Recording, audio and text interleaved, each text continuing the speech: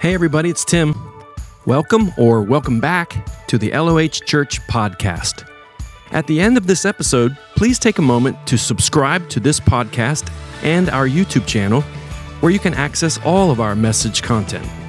Most importantly, I hope the following message inspires you to take your next step in your faith journey. Enjoy.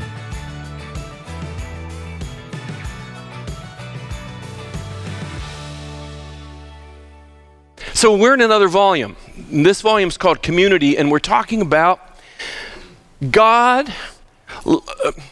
In God's plan, it's about people. It's all about people, but not just, and I don't mean just like it's to belittle this, but not just so you can get saved and be ready for heaven.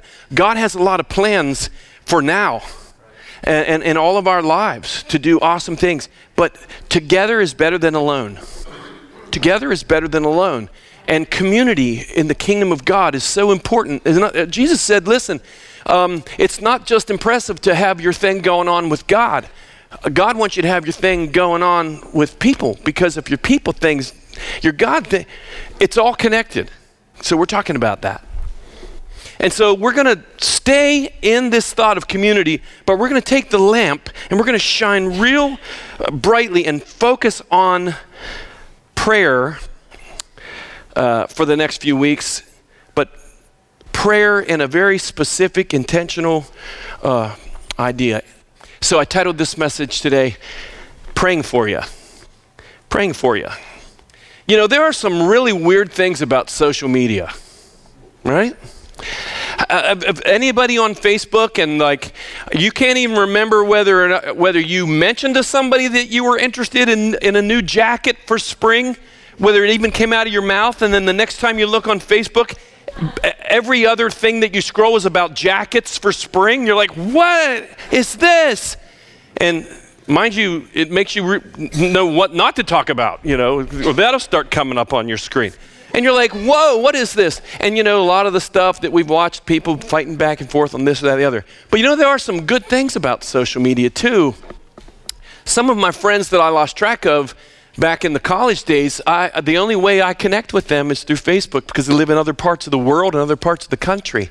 And that's always a good thing. The connection part's a good thing, reaching out to others, that sometimes you're not alone. There's people I remember watching some baseball games and with some of my buddies from across the country, and the whole time the game's going on, we're messaging each other. That was a terrible play. Oh man, that was, you know, and we still talk about that. So that's the good stuff for me. But you've seen this. You've seen your friend or you've put a post out about something that's deeply concerning to you, somebody that's sick in your family, someone that's passed away. And you'll see people come out of nowhere, and they'll do this. They'll do this. Look what you've seen this. Thoughts and prayers, right? Both are important. You're in my prayers. We've all been on the receiving side of that, and we've all probably posted that. Maybe not words, but the emoji. I love that emoji. I don't think you can ever overuse that emoji. And then you can even upgrade it and put the heart there too. The prayer and the heart. One of the things that's happened with me with that and with friends is that I've said thoughts and prayers are praying for you, and really felt like after that the Lord said, did you mean that? I mean, did you mean that for that person? I mean, or is it like your email? My one email where I forget to turn my sound off, and I'll send an email out and it'll go whoosh. And like, if we're not careful, we can think that's, well, you just thoughts and prayer, whoosh, and then on you go. What was I thinking? You're not even, this is a deeper focus than that. Praying for you, mean it. Prayer. I don't know how to title this part, but I'm going to just off the cuff say this is the confessional of prayer struggles of my own from a gifted communicator. So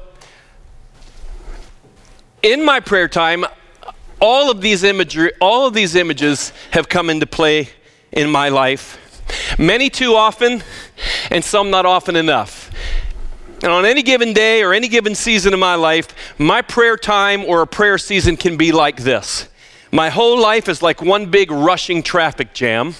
And I go into prayer rather than laying that at the feet of the Lord and finding tranquility. I bring the traffic jam into God's presence in prayer and just traffic jam the whole thing. Other times, and this is due to some bad teaching that I received as early Christian, I had an imagery problem with God and at times if I'm not careful, and especially if I'm tired or I'm going through a rough road and get self-critical, I bring that to God, project it on him, and I feel like my prayer time is like going before a court judge. And you know you don't have a good explanation. You know? Or it's like someone's taken a photo of you and without your permission they put it out there, non-airbrush. Non-airbrush. It's the image you didn't want to go out. And you bring that into God's presence and you think, man, he's seeing you the way you are when you get out of the shower before, you know. I don't know about some of these people that post these selfies when they're no, you won't. If you ever see that of me, someone else did it and a lawsuit's pending. A lawsuit's pending. I didn't write that one off. Okay. There's other times where you can feel like you're and it's not on God, it's on that you're like getting ready for a strip search.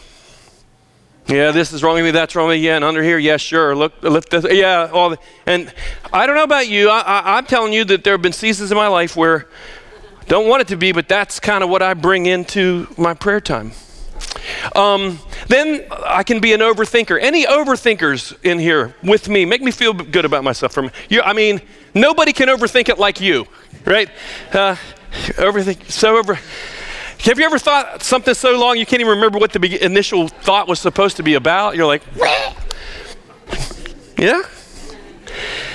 Well, I can do that, and I bring whatever that is to God, and the next thing you know, I'm not talking to God. I'm just overthinking in my prayer time. And I know the Lord is patient and loving, but I just have to wonder sometimes if he'd show us an emoji of his facial expressions when we pray. I wonder and I think he has a great sense of humor. I don't think he's the way like up there like, oh, here they come here. I don't think it's that way. I think he longs to hear our voice. I think he longs to hear our voice. Yeah. And but you overthink it, and I have actually made prayer more complicated where when I'm done praying because I didn't do it the right way, I'm more discouraged than I was before I prayed. It's like I worked that algebraic equation and it didn't work. X doesn't equal, right? And I'm like, but thank God for the other times of prayer that are like, and I've had them, and I love them when I do, and I'd like to bottle them up and make them this way all the time. It's like you are on a mountain peak in the morning watching the glory of God's sunshine just rise up. Or you're sitting by a lake in the evening and the sun is setting, and it's just like, man. You ever had those kind? Don't you wish they were that way all the time? Other kinds are like when I was a kid and we just heard that King's Dominion was opening. That's how old I am. King's Dominion was opening, man. And we got to go. And we took my cousin along and they paid for us and we went through the gate and got our thing on and we blasted off to the Rebel Yell roller coaster and my parents never saw us the rest of the day. Blah. Where you come into prayer and it's like going into an amusement park where it's all safe and it's just wonder after wonder after wonder, going to Disney for the first time, Tomorrowland, Fantasyland, whatever, Space Mountain, whatever, I'm going all of it. Where prayer time is like that, I've had that. I love that. Had all that. The passage we're going to look at today is in the last chapter, the ending of the letter of Ephesians, where Paul he said all the stuff we've talked about, and we're going to go back and talk about it more. And then he closes up And he says these words in the 18th to 20th, 19th verse. He says, stay alert. That's why we serve you coffee before I preach. Stay alert and be persistent in your prayers. Notice it didn't put a period there. For all believers everywhere. God won't let me shake off the all believers everywhere and the all y'alls in the room. I don't think we're supposed to shake that off. I think we're supposed to be very careful in the time in which we live to not leave people in the dirt while we go off to the mountain of God. I think we're all supposed, let us go up to the mountain of the Lord. So stay alert, be persistent in your prayers for all believers everywhere. And then this blows my mind. And pray for me too. Lord, I just ask you now that you would just do your thing. Use me however you want. And use us and open our hearts, please, to hear from you. Everything that doesn't come from you, from my lips, may it be filtered out and forgotten before we get in our car. And if there's just one nugget that comes from heaven, breathable into our soul, may it be breathing later in the week, later in the month, later in the year. And we thank you for it in Jesus' name. In August 2006, a young man who isn't as young as he used to be either, John Mayer, wrote a song. I really love John Mayer's music. I love his song called Waiting on the World to Change. Anybody ever heard that song? Oh man, I looked and thought, when was that written? 2006? 2006? Me and all my friends, we're all misunderstood. They say we stand for nothing and there's no way we ever could. Now we see everything that's going wrong with the world and those who lead it. We just feel like we don't have the means to rise above and beat it. So we keep waiting. Waiting. Did anybody have that go on there? Did anybody? We keep waiting on the world to change. It's hard to beat the system when we're standing at a distance, so we keep waiting. Waiting on the world to change. Now, if we had the power to bring our neighbors home from war, they would have never missed a Christmas, nor no more ribbons on their door. And when you trust your television, amen, what you get is what you got. Because when they own the information, they can bend it all they want. That's why we're waiting. I remember when he wrote it, and I remember how it moved me. Because I've always been about generational change and generational impact. But if you're waiting on a man, and nobody's not guilty of this, waiting on a movement, waiting on a promise from politics, whatever, not to bash that. They're good people with good intentions. But we're going to wait forever.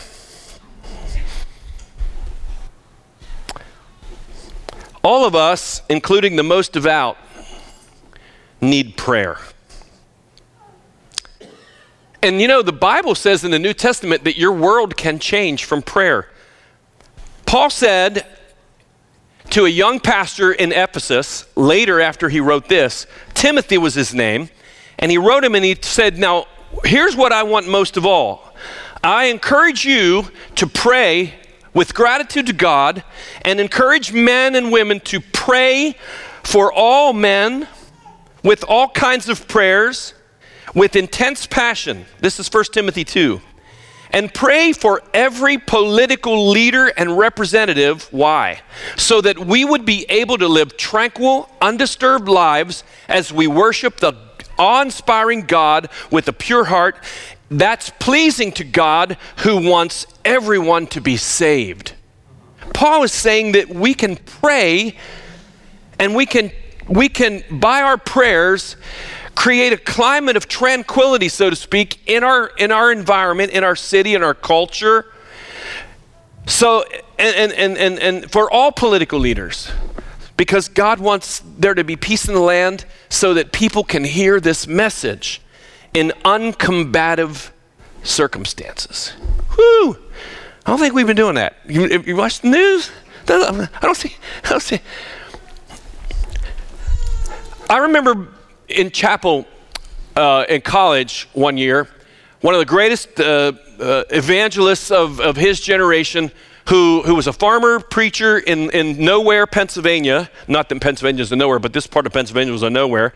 And he saw about these drug addicts in New York City in a Life magazine, of all things. Remember, that'll date you too. And he was moved by the Holy Spirit to go, just as he was, and go in the streets and start preaching in New York City. His name was David Wilkerson. Anybody ever heard of David Wilkerson? And David Wilkerson was used by God in a mighty way, legendary.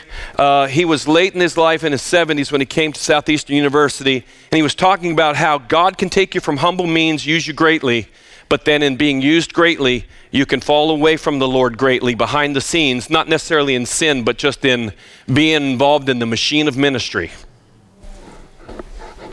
And he said that happened to him. And he came up there, and I'm all like I'm ready to hear what this guy, the prophet of God, basically has to say to us. And he gets up and he says, I've got a confession to make. I haven't really touched God's throne in prayer in over a year.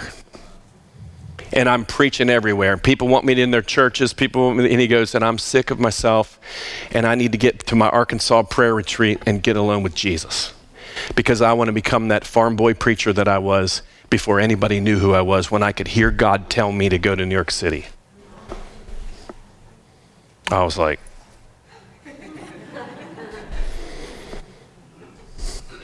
but I've got a confession to make.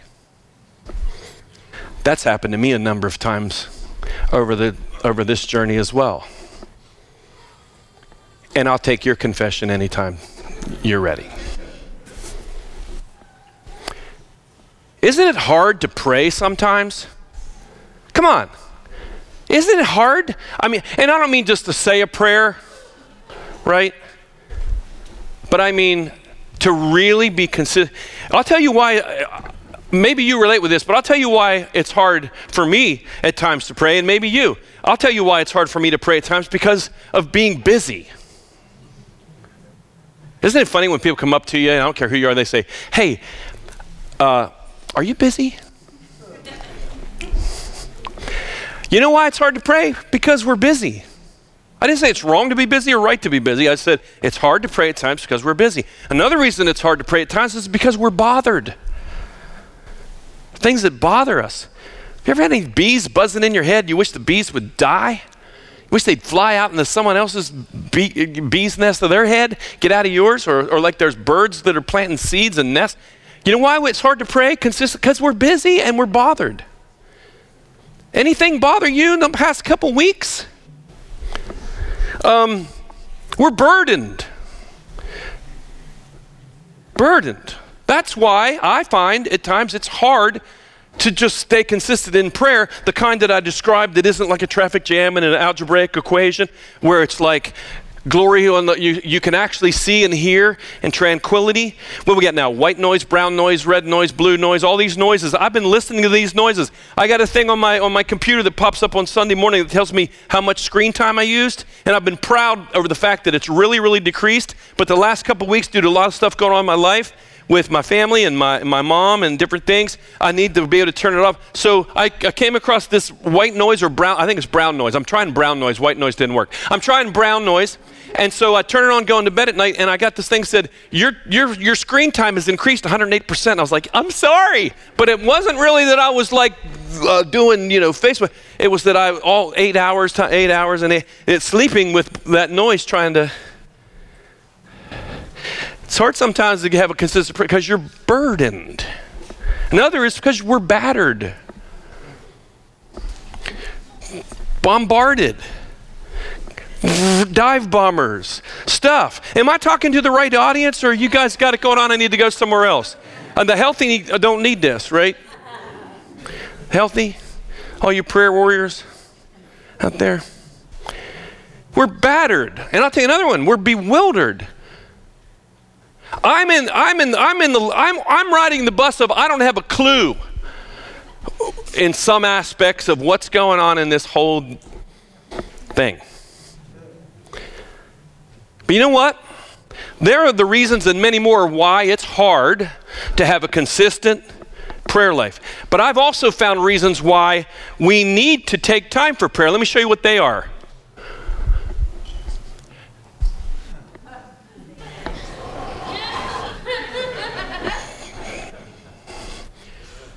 Yeah, there are also reasons why we need to take time to prayer. You know why? Because we're busy. And we're bothered. And we're burdened. I'll tell you, since COVID till now, I don't know a person that hasn't somewhere in a conversation heart to heart with me said, the last 3-4 years of my life have been the hardest years of my life.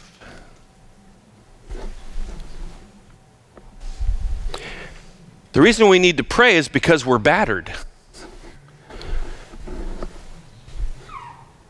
And we're bewildered. When Mayer wrote a song in 2006, another guy named Joseph Scriven wrote a song in 1855, and I had no idea until I looked this up, that the song that I'm going to talk to you about for a minute was written in 1855. This song was written 8 years before the Civil War started, and just think if people would have taken to heart what this guy wrote in the lyrics of this song pre-Civil War in the United States. And just think of, and this song has been sung for 167 years now, mostly, and sadly, it's going to be put to bed.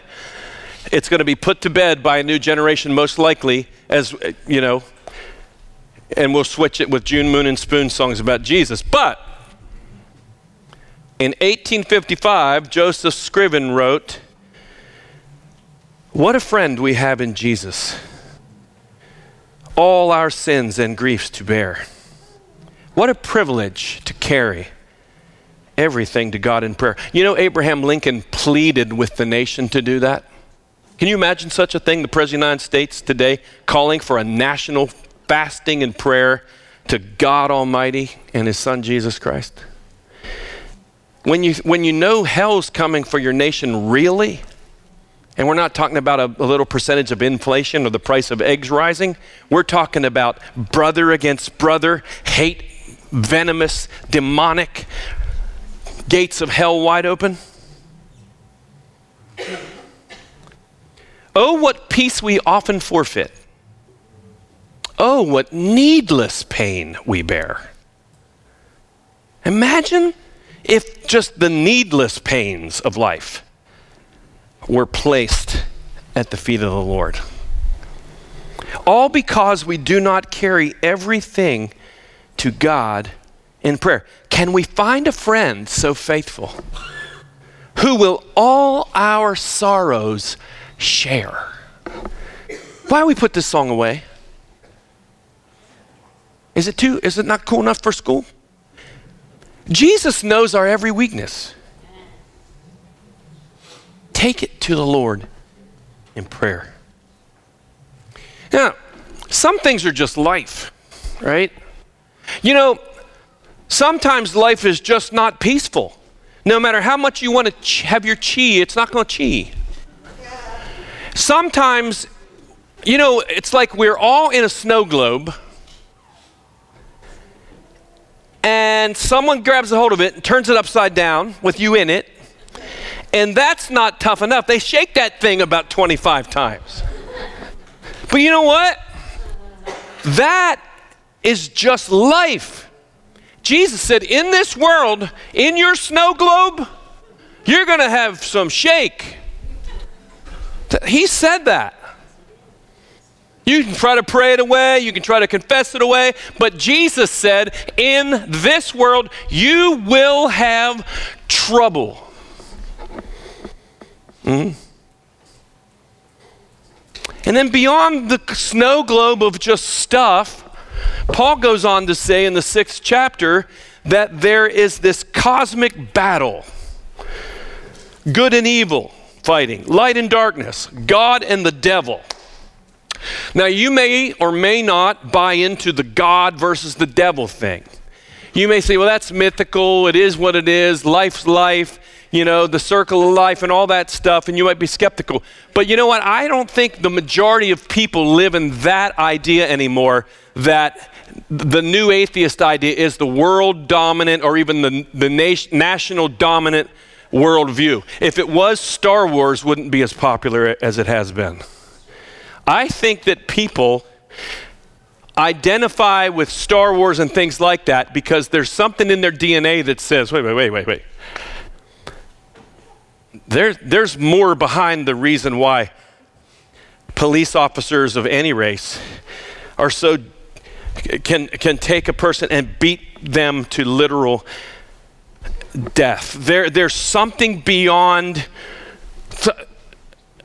It's not just that we're just having a little rough. There's some kind of force, entity that's pressing into, invading into this thing. I was thinking about this as I was writing this, and I thought, I wonder, is there really? I'd be surprised. Maybe you're there. If you are and you're listening, please write me. I'll take you to lunch, and I won't try to convert you.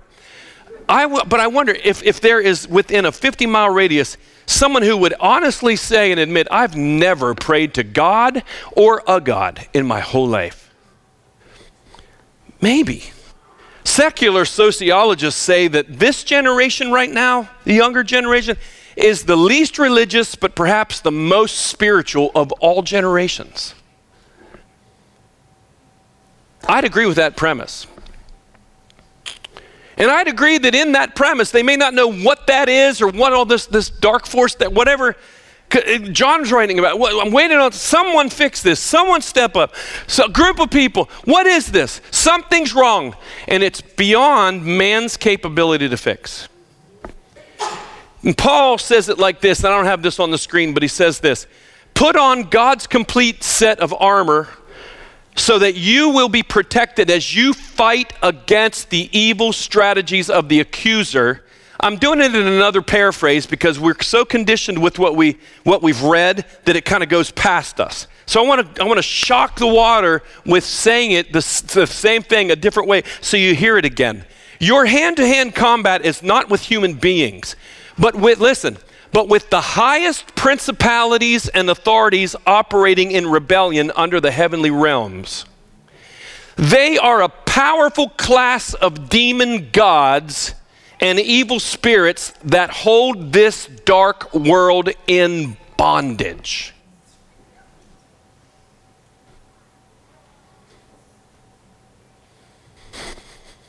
So, Paul says, I've talked about the riches and the grace and the powerful plan of God, and you need to constantly have the light of God shining so you can stay in the riches and stay connected and work really hard, put all your effort into unity in the family of believers and pray. But he says, but listen, be intentional about this, be consistent about this.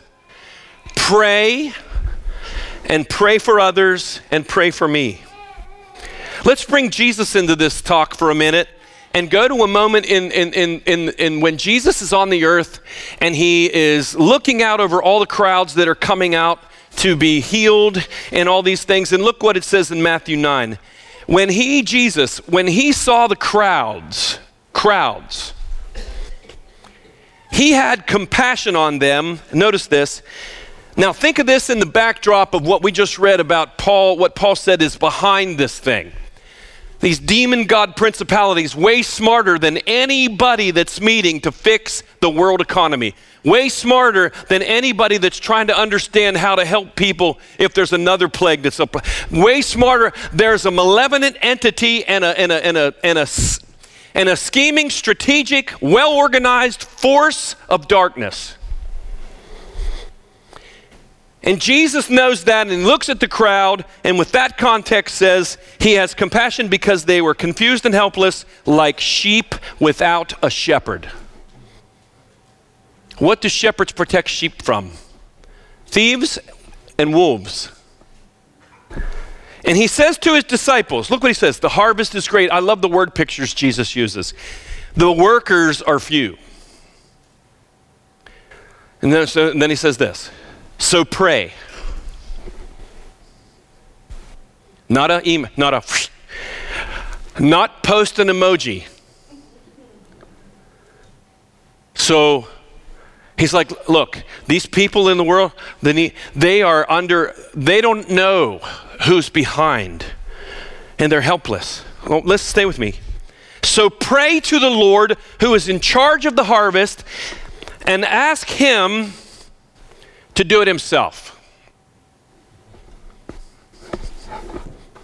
Ask him to drop rain salvation bullets down on the earth.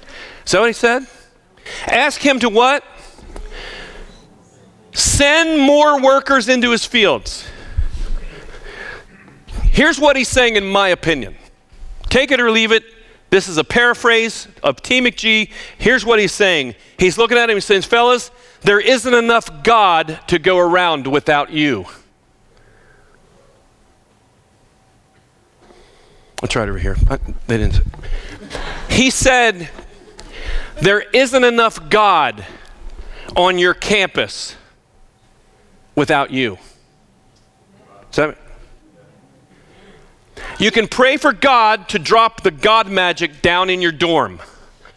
But pray to God and then you be the God magic. You know, there was a school right up the road, a Christian school years ago that flooded after a big snow and destroyed their downstairs. And people started writing under the Facebook post, praying for you, thoughts and prayers. And I said something very controversial, and some people got upset when I said, if that's all that people did, that place would still be devastated. Because thoughts and prayers aren't enough.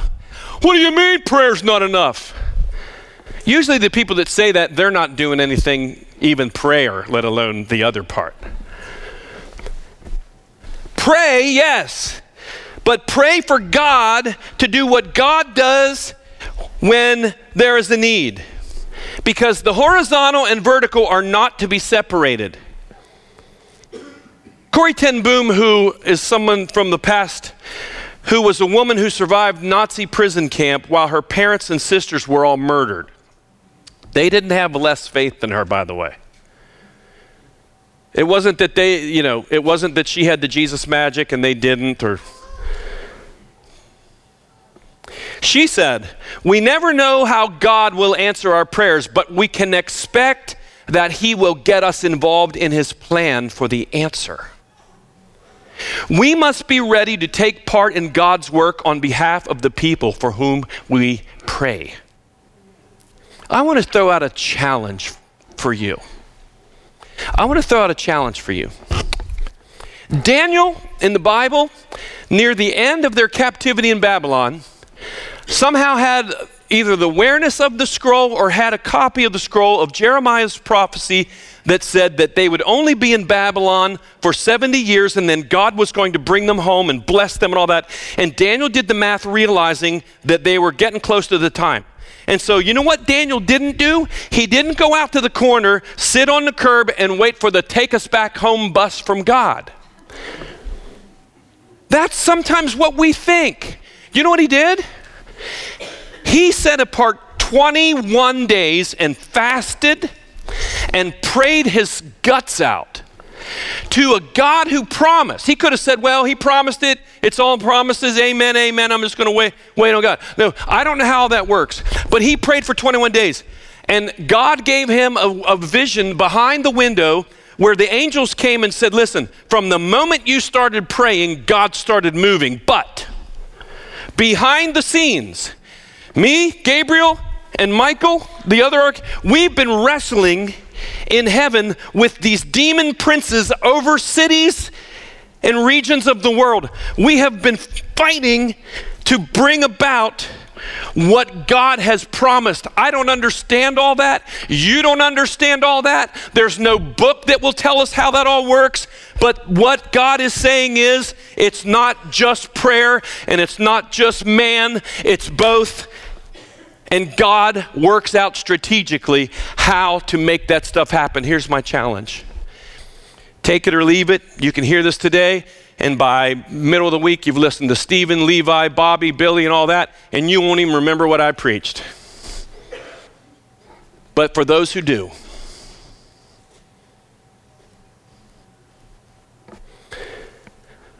I want to encourage you to pray for someone in your life circle who has yet to come to faith. I don't mean a Baptist faith or a Pentecostal faith or a Catholic faith or the Christendom faith. I mean an awakening to Jesus. That for 21 days, you just take your laser and beam their life up to God. For 21 days. Lord, I lift up and pray that you would strategically work in their life around them through music, through commercials, through movies, through dreams, through people, through kindness, whatever. But I'm bringing their name. I'm bringing their name. 21 days. And then pray this second part. For God to make you the answer to someone else's prayer that they're praying for somebody. Not that you necessarily are the final piece that brings them across the line into a life with Jesus, but you're another piece of the puzzle, whether you know it or whether you don't. But you're going to believe in the sovereign work of God that over the next 21 days that you are saying, Lord, here am I, send me. And I'm not talking about programs. I'm not talking about go get involved in some ministry thing. I'm just saying as you go, where you are, what you are. You're just saying, God, you said there isn't enough God to go around, but the God part of my life, here I am. Not to get weird and wacky and start eating bugs and wearing camel's hair. I'm not meaning that. I'm just meaning being who you are, but believing that God, how many of you think God is into this? You know the only reason he hasn't come back for his church? Because he doesn't have enough people in his church. He doesn't want to come back yet for me and you so we can have cake in heaven. He wants to reach more people.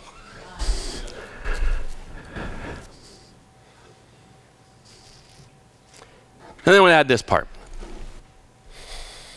And then Paul didn't end there. He didn't pray for believers everywhere. Of course, believers, we're going to look at that. But I just want to make this point about the ones who don't have the shepherd, the ones who are helpless, the ones who are looking. There's people not interested. God can work with them. Pray for them if God leads you to pray for them. Of course, we pray for everyone. But you know what? I guarantee you, man, there's somebody, you might not know them yet, but over this 21 days, God might even show you. God might even say, it's this person. It's this person. Then it's not. Yes, it is. God will never tell me something that doesn't make sense to him.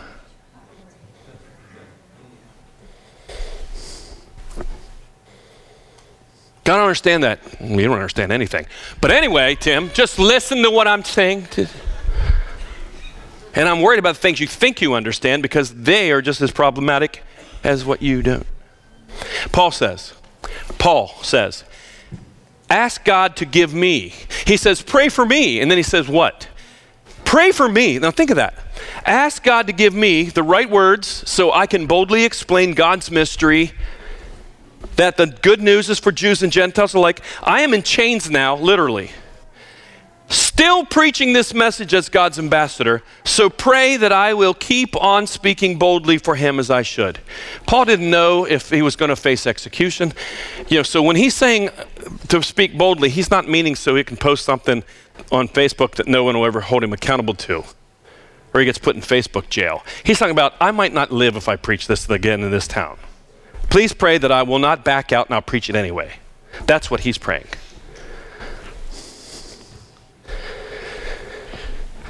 I have a hard time preaching Paul because I'm a rodeo clown compared to him.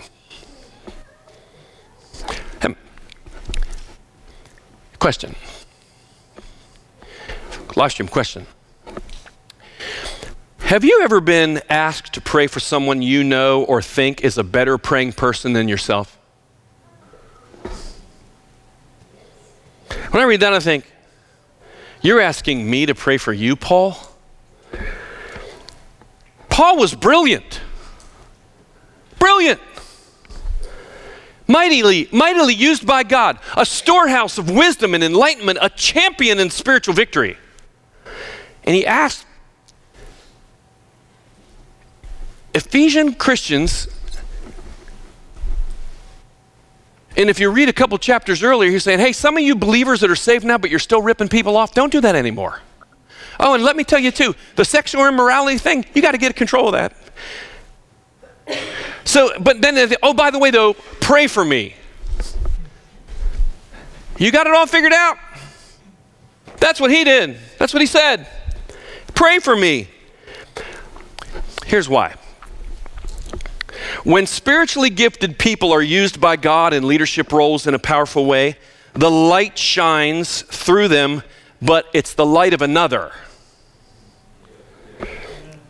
The person that God is using with light is a jar of clay, a flawed person, a very flawed person.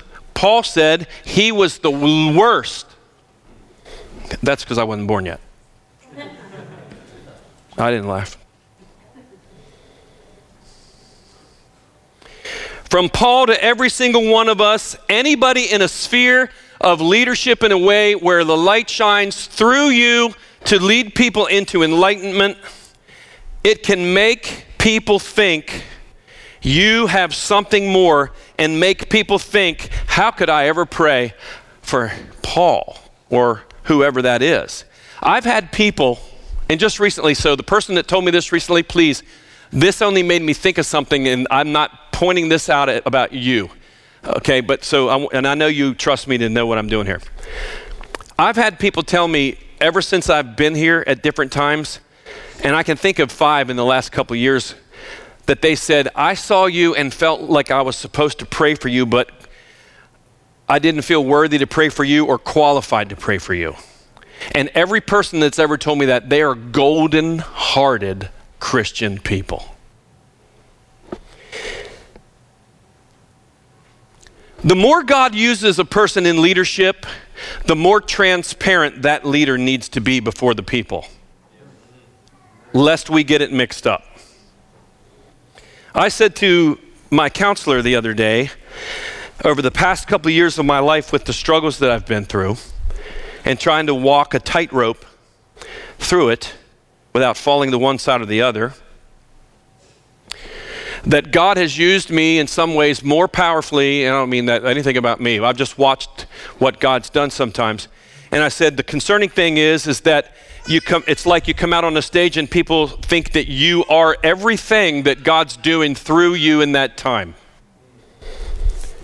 And it can make people think that you've got it going on. Wow, look at how he's walking through this, blah, blah, blah. No, behind the scenes, I'll tell you how you're walking. You're not walking, you're rolling on the floor. You're grabbing hold of the carpet. You're crying out to God. You're driving through town bewildered, burdened, and battered. And I don't mean by saying that to you that I want anybody to go, let's make it all about that guy up there. No, no, no, no. The other thing is that I'm trying to say is that what this guy wants from anything God uses me is for you to not think you need to get with this guy. You need to get with these guys. Amen's drowning me out on that. Maybe they're in the guest room. You need to get with these guys. Because nobody has the big Jesus. I don't have the big Jesus and you have the little Jesus. Sometimes I would think, and if anybody's honest up here or doing this anywhere, many times if they really were honest, they would say, you're not worthy to pray for me. I'm not worthy to have you pray for me.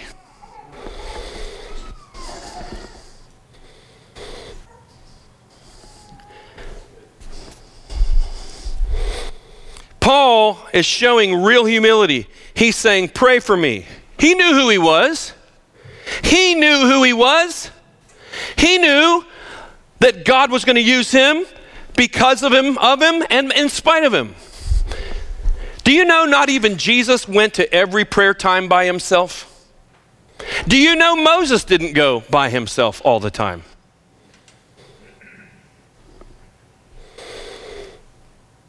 Having others pray for us is the most important, most needed, most sure thing. I wrote this the other day on Facebook. I would rather have people talk to God about me than to talk to me about God.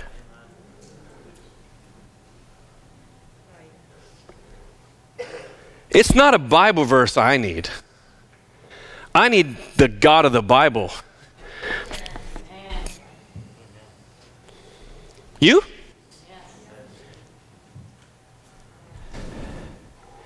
And here's the other thing. When people think you don't have what it takes to pray for me, or I don't have what it takes to pray for you, here's the point that God really wants us to leave here with today. Listen to this. It's not who's doing the praying, it's who's doing the listening.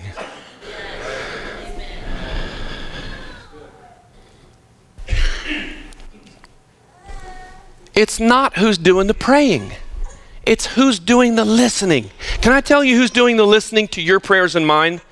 He ascended above all things so he might fill the whole universe. His name is above every name, in heaven, on earth, under the earth. Every angel stands at attention. Every demon stands at attention. So from whether you consider yourself the least in the kingdom to the greatest, Jesus said the least in the kingdom of God is greater than John the Baptist. So your prayers from day one are greater in effectiveness than John the Baptist, because you're a blood-bought, regally robed, reigning child of the Most High God.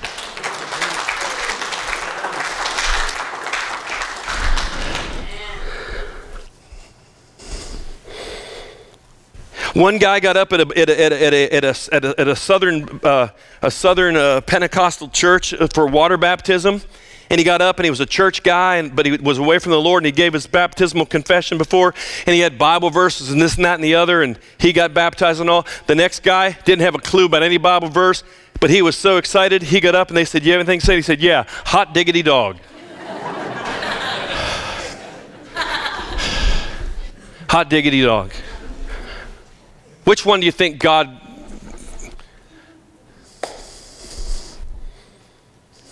Which one? He says, "I am the Lord, the God of all mankind. Is there anything too difficult for me?" That's who you're praying to, even if you're not sure if you say it Habakkuk or Habakkuk. It doesn't matter to God. Malachi or Malachi. Job or Job. It doesn't matter. I remember one of my buddies that just got saved. He was on the basketball team at Southeastern. He had just gotten saved, and he was reading the King James Bible. He got up in chapel and gave a testimony. He goes, "Yesterday I was reading Two-Eyed John, and it said in Two-Eyed John..." It said in Two-Eyed John. Who cares? I'm sure there's some snark head that'll come, "Hey, listen, man, on the way to lunch, I'm telling you, it's not Two-Eyed John." Shut up. Just shut. I like to preach and do my posts sometimes in case there's any of those, "Hey, man, that are thinking about it coming to us." There's all kinds of other places you'd probably enjoy more. Leave us alone. We'd just rather be dumb and happy with our Two-Eyed John and a whole lot of Jesus. All right? That work for you? That work for you? That work for you? As long as I'm here, it's the way it's going to be.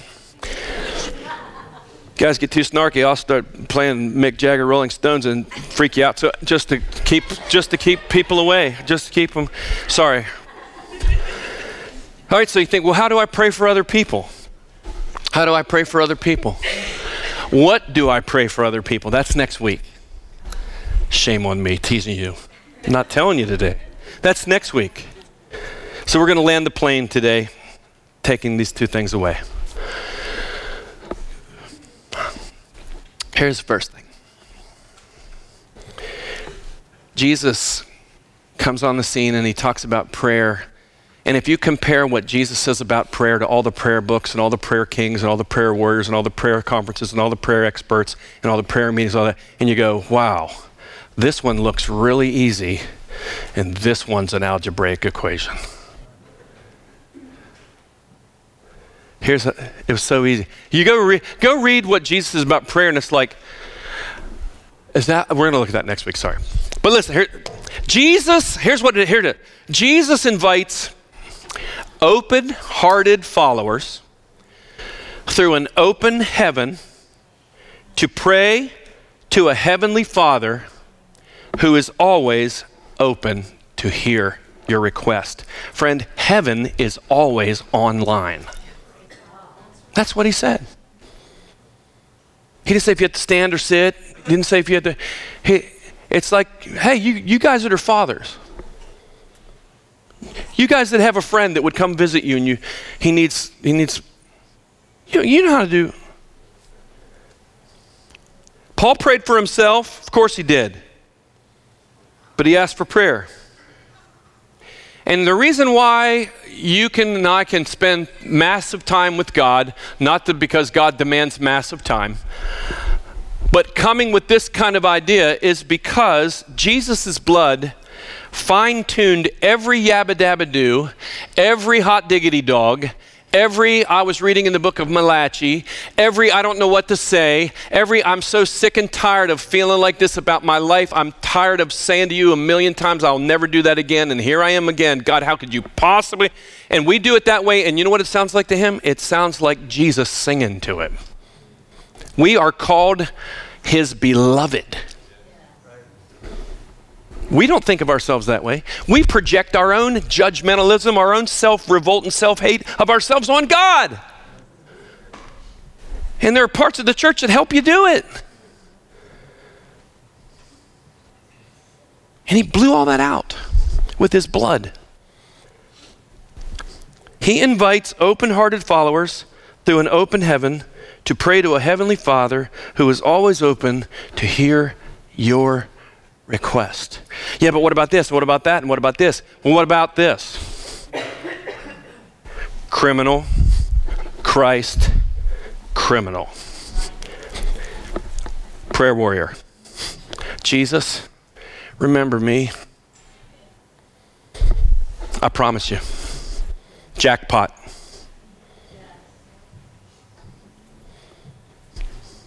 Why do we make it so complicated? Did he get a running start? Did he have to confess something? Did he have to quote Moses? Did he have to do the Nicene Creed? I'm a crook and I'm dying. I can't save myself. I'm dying. The clock's ticking and I can't breathe. Remember me. Today, you will be with me in paradise. That's a good deal. He doesn't change his view of us once we come through the cross from being a criminal. Do you think he gets more like a hard, snarky industrial foreman with us with a book? Who told us? Who made that up? Finally, let's say it another way. Same thing, but another way. Jesus invites open-hearted followers through an open heaven to pray to a heavenly Father who is always open to hear your request for others. Others around you, here. Dietrich Bonhoeffer was hung at the age, I think, 32. He was a Lutheran pastor during the time of the Holocaust and time of the Nazi regime and Hitler. He was arrested because he didn't comply, and he was killed just days before the Allied forces liberated the Flossenburg prison. But during his time in prison, he wrote so many things that people are still reading today, and this is one of them. In his book, Life Together, about community, Bonhoeffer wrote this. Listen to this, guys, and I'm going to close. A Christian fellowship, which would be us, lives and exists by the prayers of its members for one another, or it collapses. I can no longer condemn or hate a brother or sister for whom I pray, no matter how much trouble they've caused me. Their face, from that point on, may have been strange and intolerable to me, but they are transformed into the countenance of a brother for whom Christ died, and I see the face of a forgiven sinner. Yeah. So I'll close with this. Would you stand, please? I want to ask you, not to raise your hand, but I'm going to ask you this. Do you have Outside of your spouse, okay, which should be your, hopefully, in the grace of God, would be your a prayer partner. And I know what I just said. That's not always the way it is. But outside of that, say you do, but outside of that, do you have a prayer partner that's at trench warfare level with you?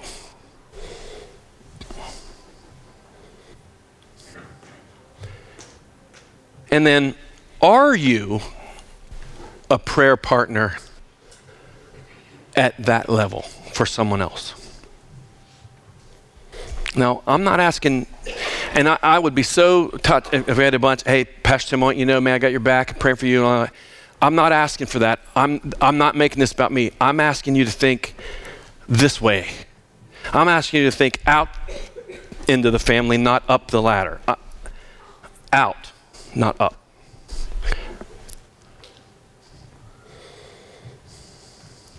Because in the midst of a war that's beyond just the life stuff of the snow globe, there is a malevolent, maniacal, evil, strategic, very intelligent beyond anything you and I can comprehend, fixated on bringing you down.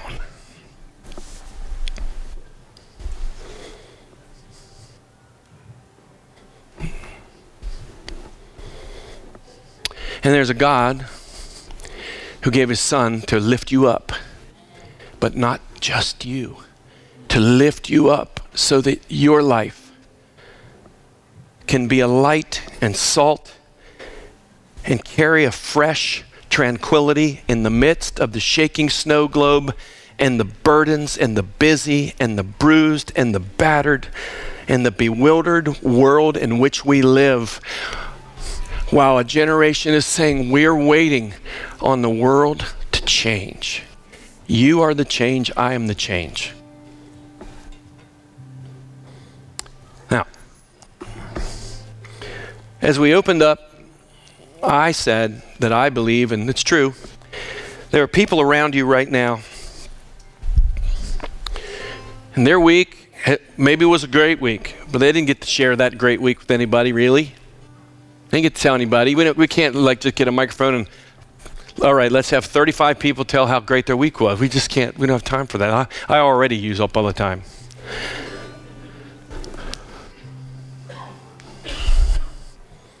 But this is all the time I got. So I'll use it up. But there's other people that say, man, if I told you, I'm not going to burden you with, I don't even want, my week's been so bad, I don't want to even think about it. I don't even want to talk about it.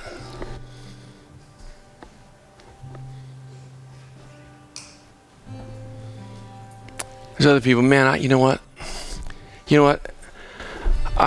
Here's my need. Here's my need. Here's my dream. They're all around us. They're here. I'm telling you, I would love to step into this, but I'm terrified of changing a course, of stepping in. I don't know what I'm supposed to do. I've read books, I've thought, but I'm just at the place of I don't know. They're here. And then there are things coming our way, good, bad, horrible. In this world you will have, and they're around us. The next weeks, while we sing this song, I don't know what song exactly we're singing, but while we're singing, whatever the content of the song is, what I'd love you to do is just let this thing be absorbed in you by the power of the Holy Spirit. Lord, there's someone around me right now, and I might not get to see them. It might not work out that I get to talk to them, but I just am going to believe by faith that I just want to pray for people that are going through that. Before I pray for me right now, I'm just going to believe you're going to create, using me as a prayer person right here in the midst of this family and just the people around me right now. take a mental screenshot of them, and just lift them up. And then these guys will close out as they feel led to do so. Next week, we're going to get into details about how we pray for one another based on biblical instruction. So I pray, Lord, that you would take these words that are yours, and every thought that wasn't is forgotten before we get to the car. But what is yours, a takeaway, a nugget, by the middle of the week would be burning more brightly than now, and make us fruitful in the steps of faith that we are to take because we heard your word in the word today. In Jesus' name, amen.